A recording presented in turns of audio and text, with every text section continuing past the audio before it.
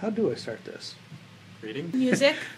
Music, there's music. All right. Welcome back, podcast listeners, to the Charles City Press podcast to be named later. This is Chris Baldus. I'm the editor of the Charles City Press. I'm at the table here today with sports editor Ryan Kronberg. Hola. Outdoors writer and education writer Amy Heller. I'm going by Amy Oakley these days. Amy Oakley. Staff writer Serena Reinhardt. Hello. And staff writer Mitchell Hansen. Howdy, howdy. Emphasis on arts and entertainment and columns and scary creatures that he makes Fearsome up all by critters. himself. Watch out for that sanguine squirrel. Let's jump to that really quick. You put in a column in the Wednesday edition about made-up animals that should scare us in the dark. I was trying to come up with a column. Apparently my life has been dry and uninteresting lately because I simply had nothing to say. So I said, what's something weird, fantastical, unexpected that people might be interested in hearing? How about animals that don't exist? Tell me about the sanguine squirrel. Well, the sanguine squirrel was a creation I came up with while walking back from the courthouse. And I knew that I wanted to give the readers a little twist by making up some outlandish thing at the end of the column. Because the other ones were all from folklore. And not outlandish at all.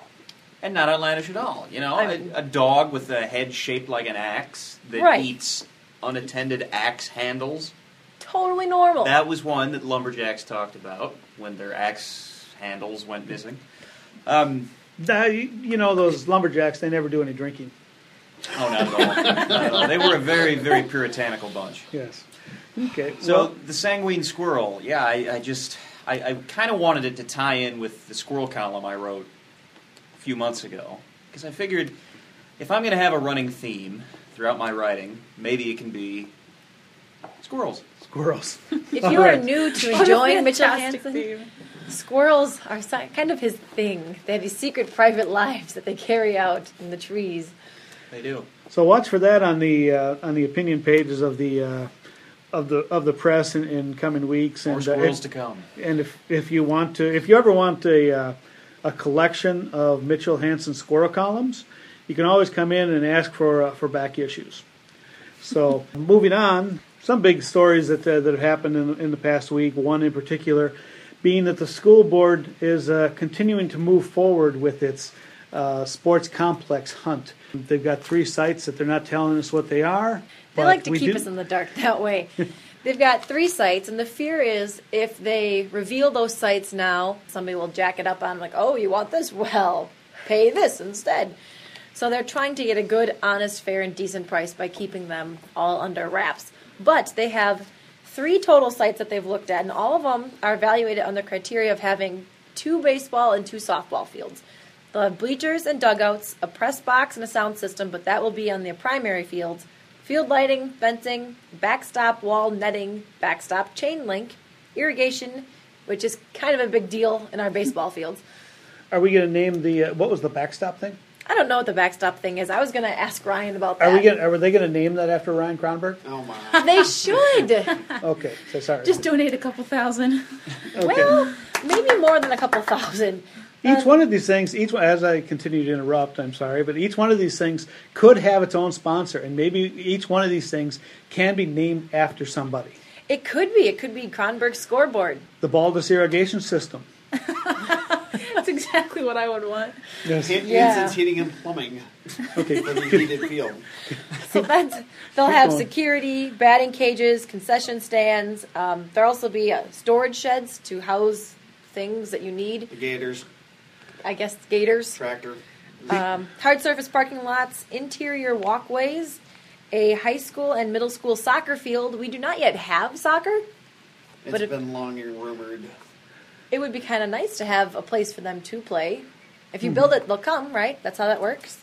And then an FFA Allegedly. outdoor classroom area, which the outdoor classroom area, maybe it's because I'm the outdoor reporter, I don't know, but that piqued my interest the most. Yeah, I can't say that I've heard a lot of those kind of things at sports complexes before, so, okay, what the heck is it? They are hoping to expand the greenhouse they have now. The one that they have it's fine. It's a little small. They'd like to make it a little bit bigger. I actually spoke with Lorraine Winterink on the school board, and she said that Lundberg Jim Lundberg. would have a better idea of what they're all using it for, but she guessed they would probably use something from growing crops to a garden. There was some talk at the last school board meeting of growing their own vegetables to help support the lunch service. Obviously, a lot would have to happen to go from there. That'd be a pretty big FFA area right there. That'd be a very big FFA area. Maybe the whole infield would be like beets and broccoli instead of Ground ball over the running green around, beans to cauliflower. Over to carrots for the out. Touch all the corn stalks. Touch 'em all. Exactly. Touch all the alfalfa Okay. fields. But it's going to be a pretty decent sized complex. All of them are actually, which I was impressed with, really similarly priced. We've got one at $3,220,000. Another one flies in at $3,090,000, and the last one is the one they're going to go for. We're at $3,072,000.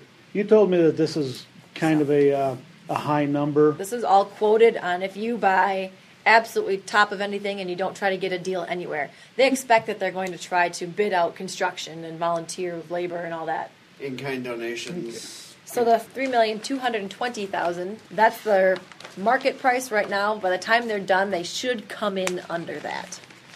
Well, let's see. That report was in our Tuesday edition. Yes. Is that Yes, correct? it was. Okay, so if you need to see more details than that, the Tuesday edition. You can always find these things also on our e-edition. If you have a subscription to our e-edition, you can flip back through papers. The list says all the way back to 1999. Real quick on this one, if you were to get your name sponsored on one of those items on that list, Mitchell, what would you want your name on? Gosh, I don't know. I'd be happy to have the Mitchell Hansen chain link fence. Ooh. I don't know. I could have my name like etched very minimally through the entirety of the linked chain. This barrier brought to you by Mitchell Hansen Exactly. and his team of squirrels. Serena. Well, I'm thinking maybe they have like a brick sidewalk, and I have every single brick says Serena on it. Maybe Oh, that could be okay. really nice. We'd really like to broadcast our own names. don't we? Too. So that's what all this is about. Ryan, I've already put your name on something, but what do you think? The press box. The press box. Okay. How about you? Well, easy. Heller hot dog and concessions. There we go. People got to eat. That's the best part of the baseball game is the food. Personally, I'd want the storage shed. I think the storage shed would be just perfect for me. So exciting. Baldissimo's junk right here. All right, moving on to somebody who deserved to have his name put on a field. Ryan, we talked about our coach who just recently passed away. Louis Koenigsfeld won over 316 games, 6 conference championships, 2 trips to the state tournament. It was the runner-up to Des Moines East in Class 2A in 1980. It was the last season before they went from 2 classes to 4 classes. Just an absolute giant in this community. I've talked to a number of former players, a couple of guys who have coached with him, taught with him, and everyone has spoke extremely highly of him. His character, how he was always teaching, whether it was on the playing field or in the classroom. Born in Mull Rock, graduated from Loras College, served his country and taught social sciences. He'd bring in World War II veterans to talk about their experiences to his kids. But he did things the right way with Louis. He was fundamentals every day. He loved the game of baseball, absolutely. He was very passionate about it. He's in the Iowa High School Baseball Coaches Association Hall of Fame. The best part about Louis was the way he treated his kids. To a man, everyone I've talked to they think the world of him. Okay. Former players would come back. They move on from Charles City, but they come back and they always want to see how Louis was doing. They talk with him. That's the kind of respect he had from his players. So his obituary was in the Wednesday edition. Yep. We're going to have Ryan's working on a feature on him and his former players and coaches that knew him, and that's going to be in the Thursday edition here. His funeral is going to be 10:30 on Monday at Immaculate Conception Church. Sorry to his family and to this community. It's a big loss. Well, let's skip ahead here to let's stick with the kids. We got an update coming on Friday about our Footloose folk. That is true. I believe the cast list was posted at the start of this week, and we're going to be printing the official lineup on Friday's Arts and Entertainment page. The important thing here: who's Ren? You're going to have to wait and find out. You don't know. Well, I don't want to get ahead. You don't know. Here. It's got to be someone who can dance. Oh, okay. All right. So do you know how many will be on the cast? I mean, fairly large, right? Musicals typically go for Well, quantity. at our high school, it's basically if you want to get involved, we've got a place for you, sort of thing. So, even if we're going to have 35 high school dancers without speaking parts or something, if they show up and want to dance on stage, they're going to be dancing on stage. The big dance at the end. They That's could have a good idea. 50 people on So- stage. And I think enough kids were excited enough for this, even the ones who have not been in drama before. They're probably going to show up, and that'll be their debut of sorts. So it's a good way to get everybody involved, I think.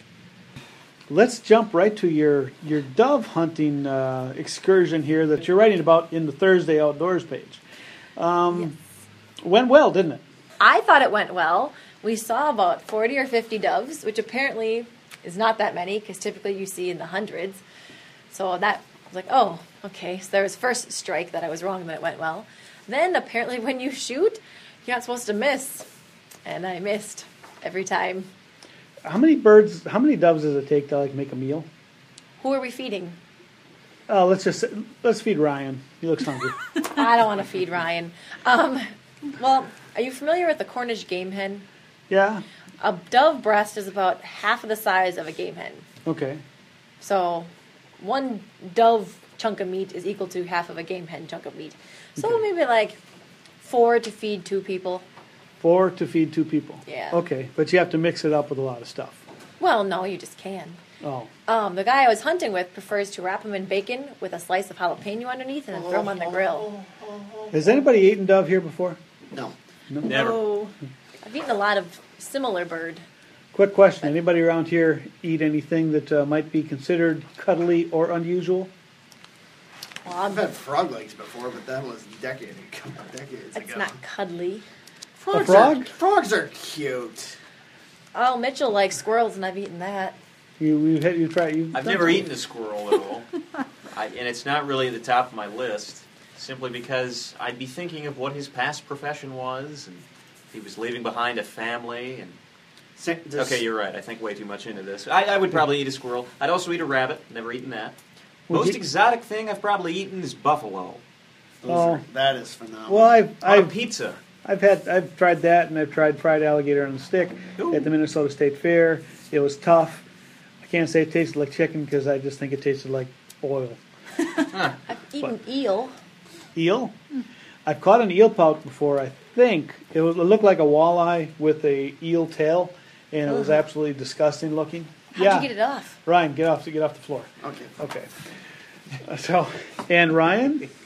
Salmon, tuna. Well, salmon, tuna, sushi. that's not strange. That's sushi. normal. Sushi. Those are cuddly. Salmon rolls, tuna. Well, that's where I had Tuna my wraps. eel was in sushi. Yeah. Okay. I've had sushi once and got extremely sick. Will never Okay. eat it again. Sushi is phenomenal. I've had Oysters are good. I've had Okay. squid and octopus. That was interesting. I had You can- octopus Calamari? fajitas Col- once. Octopus fajitas. That sounds Do you good. put that with kohlrabi?